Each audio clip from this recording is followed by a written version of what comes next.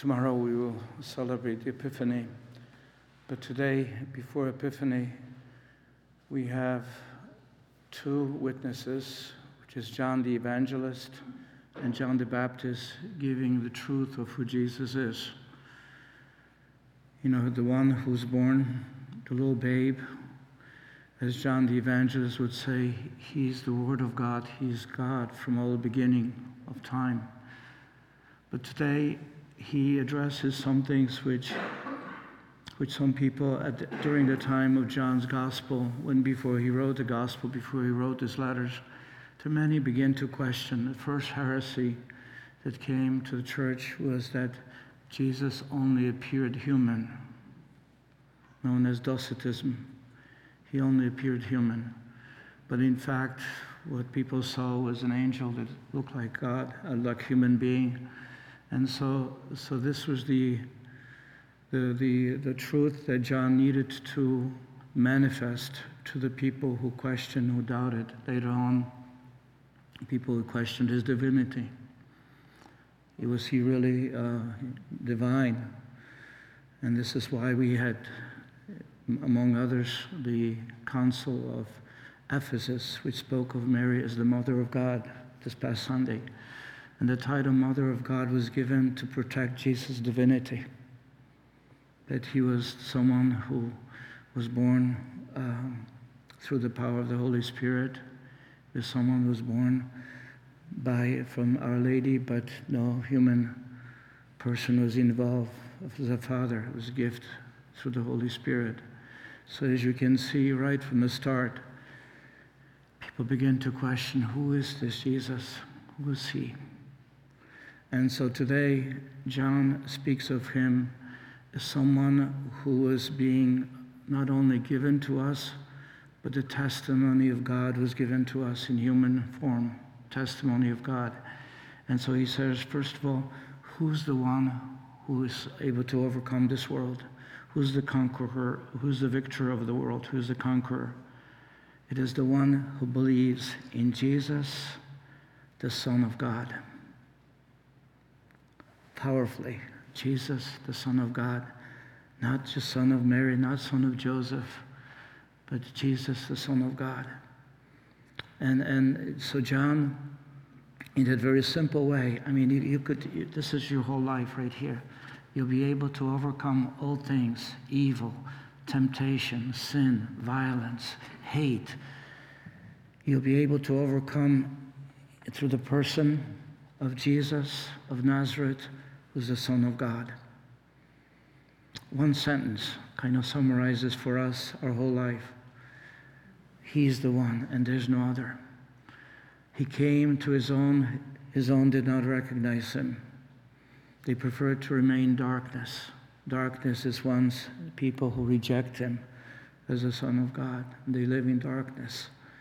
And so here we have John describing so clearly there's no other way but to make that a profession of faith for all of us. And so now, but he continues to address the question, whoever believes in him has life.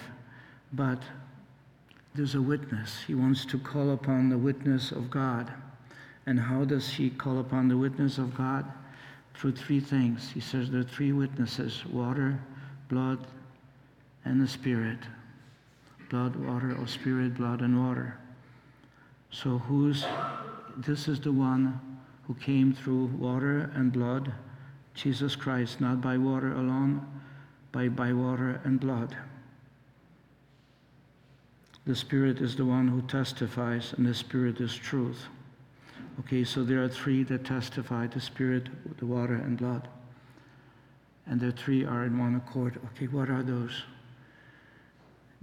Jesus was baptized in Jordan River. John, the Baptist, hears a voice.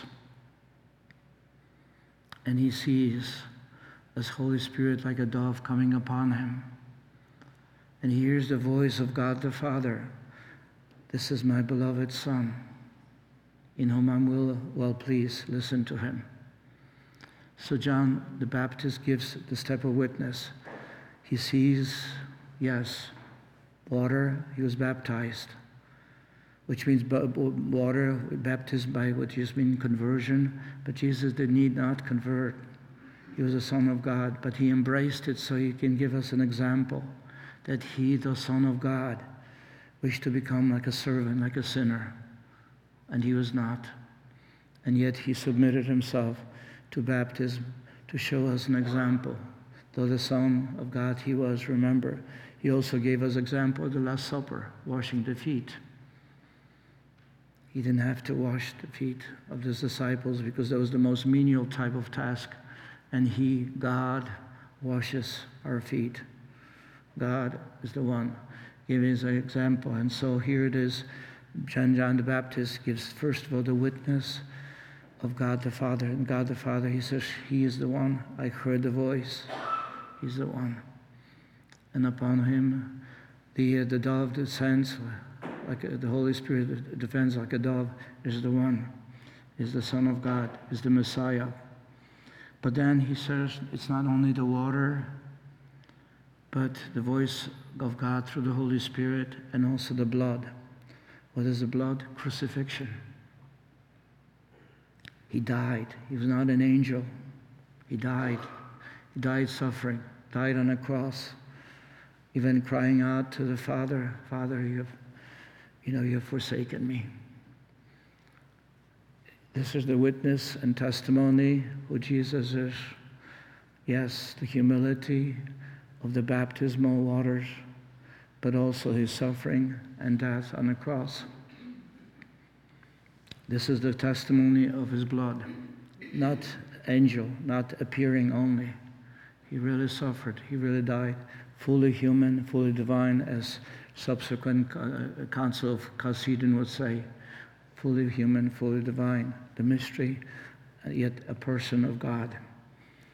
Now, there's one more thing for us, with the testimony. The testimony is our baptism, and blood is the Eucharist. Baptismal gift that we receive, become incorporated into the body of Christ, become cleansed of the original sin, becoming children of God. And then we're nourished by his blood, the body and blood. Once again, divine mercy image. He has come to us. He's coming to us to raise of blood, of water, and the blood.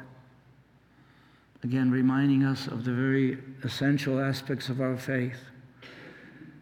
Yes, the rays of blood, the rays of water, purifying us and nourishing us. It's a summary of our faith. Jesus, you're risen. You suffered. You died. The wounds are there.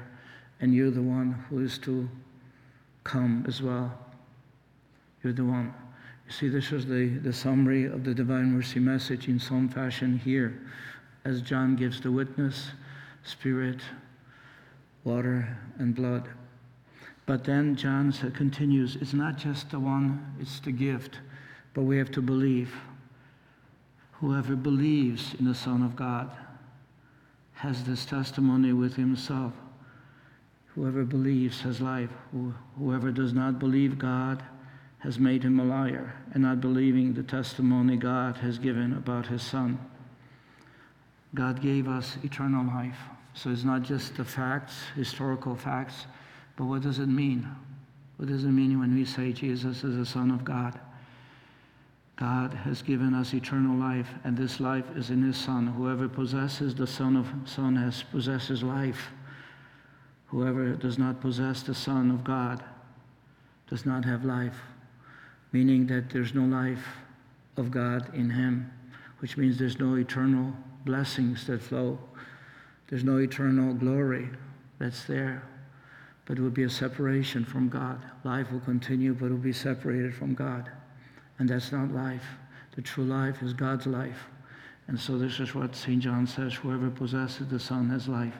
I write these things to you that you may know that you have eternal life, that you who believe in the name of the Son of God, you are in a possession of eternal life.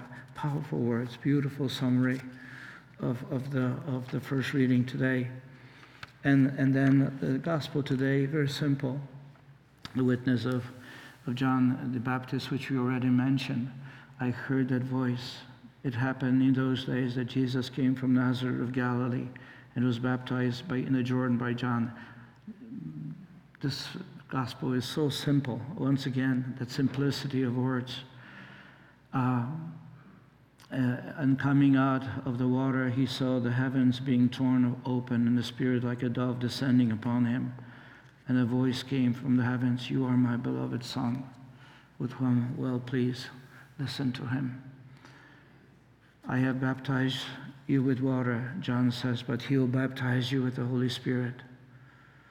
He is the one. Remember when he came out from the water, he pointed out John the evangelist was his disciple, young as he was, but he followed John the Baptist, and also Andrew, Peter's brother, St. Peter's brother. And it was that at that moment after the baptism, John the Baptist shows, this is the Lamb of God. He's the one who is to come. He's the one who has life. And I'm not worthy to even unfasten the sandals. I'm not worthy to even have the most menial task of washing feet. But he's the one. So from that moment on, it was the evangelist and Andrew begin to follow Jesus. He says, "Rabbi, where do you stay? Where do you stay?" Meaning, we want to be with you. And he says to them, "Come and see. Come and see."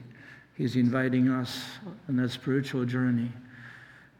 Come and see. Be with me, and I'll show you things that you'll never be able to grasp. It's not given to this world, no matter how much much information we have around the world. Even when artificial intelligence will summarize everything for us, artificial intelligence can only summarize that which was created, that which came from God. So artificial intelligence will tell us more and more about what we should know about the creation, about God. We don't have to be afraid. We can learn more and more as long as we retain that freedom to choose Him, to follow Him, that we don't have to be afraid that we'll be constricted. And even if we're constricted in body, they will never be constricted in our heart, in our mind, because our soul is free. We can always say yes to God, even when we have doubts, even when we have problems, difficulties. We can always say, Jesus, I trust in you. You have the words of everlasting life. You're the only one. And in you, I am able to overcome everything. Yes, fear, worry, doubts, fear of death, sufferings, everything. The closer we enter, because everything in this life can become means to come closer to Him. Yes, the good things, the beautiful things, because they provide gratitude and thanksgiving. The sufferings and the difficulties, problems, they offer us an opportunity to reaffirm our faith and trust in Him. Yes, I don't know why I have to go through this, but I know that you are the one. We have an example today of someone who should not be a saint. Born in a very poor family, became an orphan. His father dies when he was still very small. His mother dies when he was 10, something like John Paul II. He was sickly, too weak to do anything, who couldn't learn. He barely learned how to read and sign his name. He couldn't even write well at all. He tried professions, and he was just too handicapped to learn how to be a blacksmith, any form of job. He didn't know what to do because he couldn't get any job. So he came to Connecticut and Rhode Island. He's working in the mills for a while. But even there, he didn't really succeed. So he was worthless.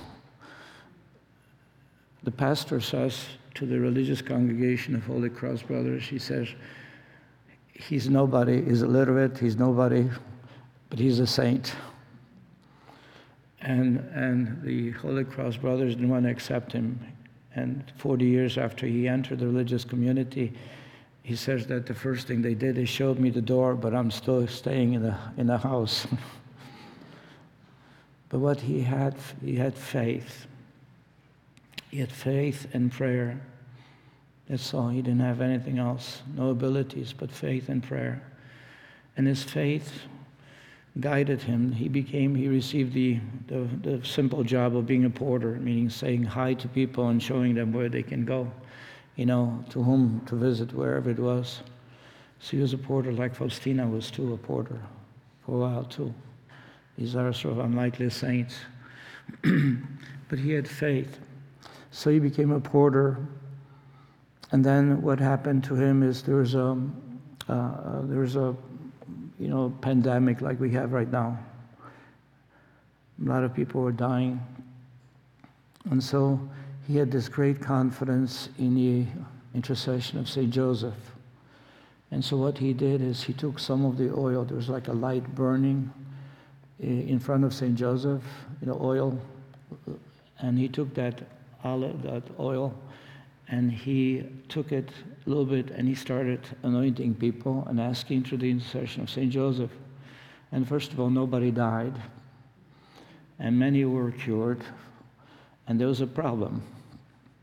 It's because more and more people started showing up in the chapel, and where they put Andre, and they gave him a special room right above like a choir here. They created a little room for him, and so he had the window so he could see anybody showing up at the oratory chapel.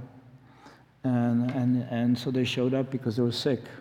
And so he would show up there and started anointing and asking through St. Joseph's intercession. People were doing well. Then all of a sudden became a problem. The parents of the students, because this was a college of Holy Cross, the parents were complaining. They said, all these sick people are coming, they'll be infecting our children. You know how parents take care, worry about children, so they forced them to do anointing in the tramway station because they were so afraid that, all the children would be contaminated. Some teachers and professors were not always happy, as you know. And they say they're going to get a really bad rap, that, they've got this crazy man healing people with oil. And so they were afraid that it would put a bad name to the college. And so they didn't know what to do with him. So finally they told him, okay, look, you live in this oratory, keep it separate from the college.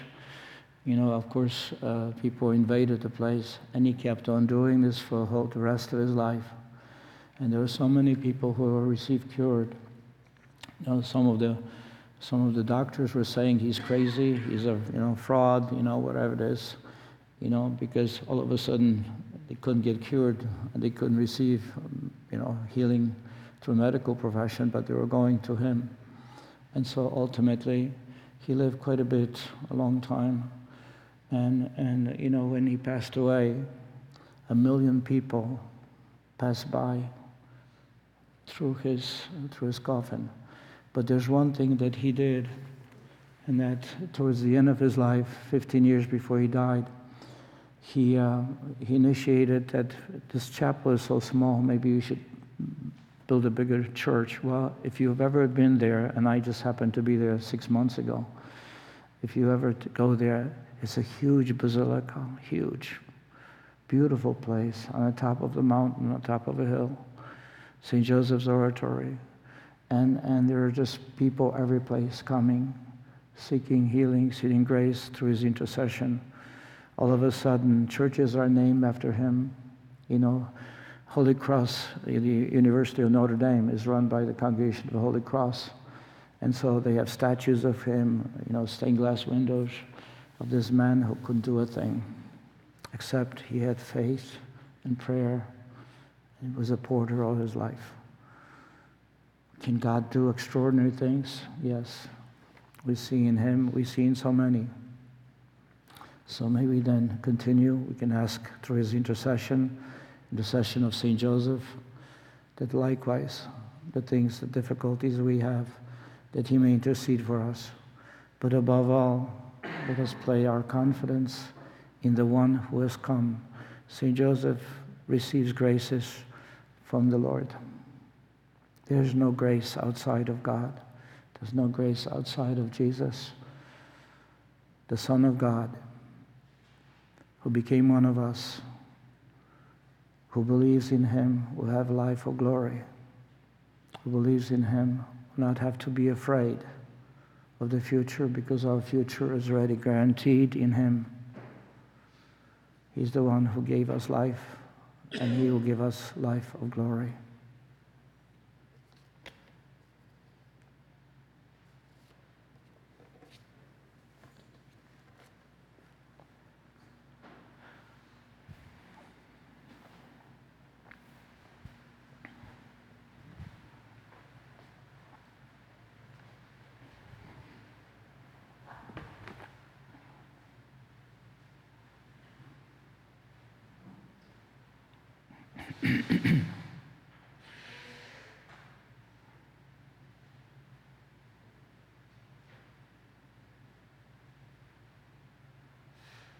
Hello, I'm Father Thaddeus Langton of the Marian Fathers of the Immaculate Conception, and I'm excited to let you know about my new podcast with Father Timothy Childers called Keepin' It Marian. To access the podcast, simply visit divinemercyplus.org or search Keepin' It Marian on Apple Podcast, Spotify, Google Podcast, or on whatever podcast platform you prefer. I want to share with you the riches of the charism of the Marian Fathers, which is the mystery of the Immaculate Conception, how it touches our lives as consecrated priests and religious, and how this mystery can bear fruit in your life, especially by keeping the Word of God and pondering it in our hearts in imitation of our Blessed Mother. I hope you'll join us. Again, it's called Keepin' It Marian. Thank you, and God bless you. Please follow or subscribe to this podcast to receive the latest episodes and updates. If you have been blessed by this podcast, I invite you to leave a review. Reviews greatly improve our podcast ranking and will help spread this podcast to other people throughout the world. Are you enjoying this podcast? I invite you to listen to more shows brought to you by the Marian Fathers of the Immaculate Conception.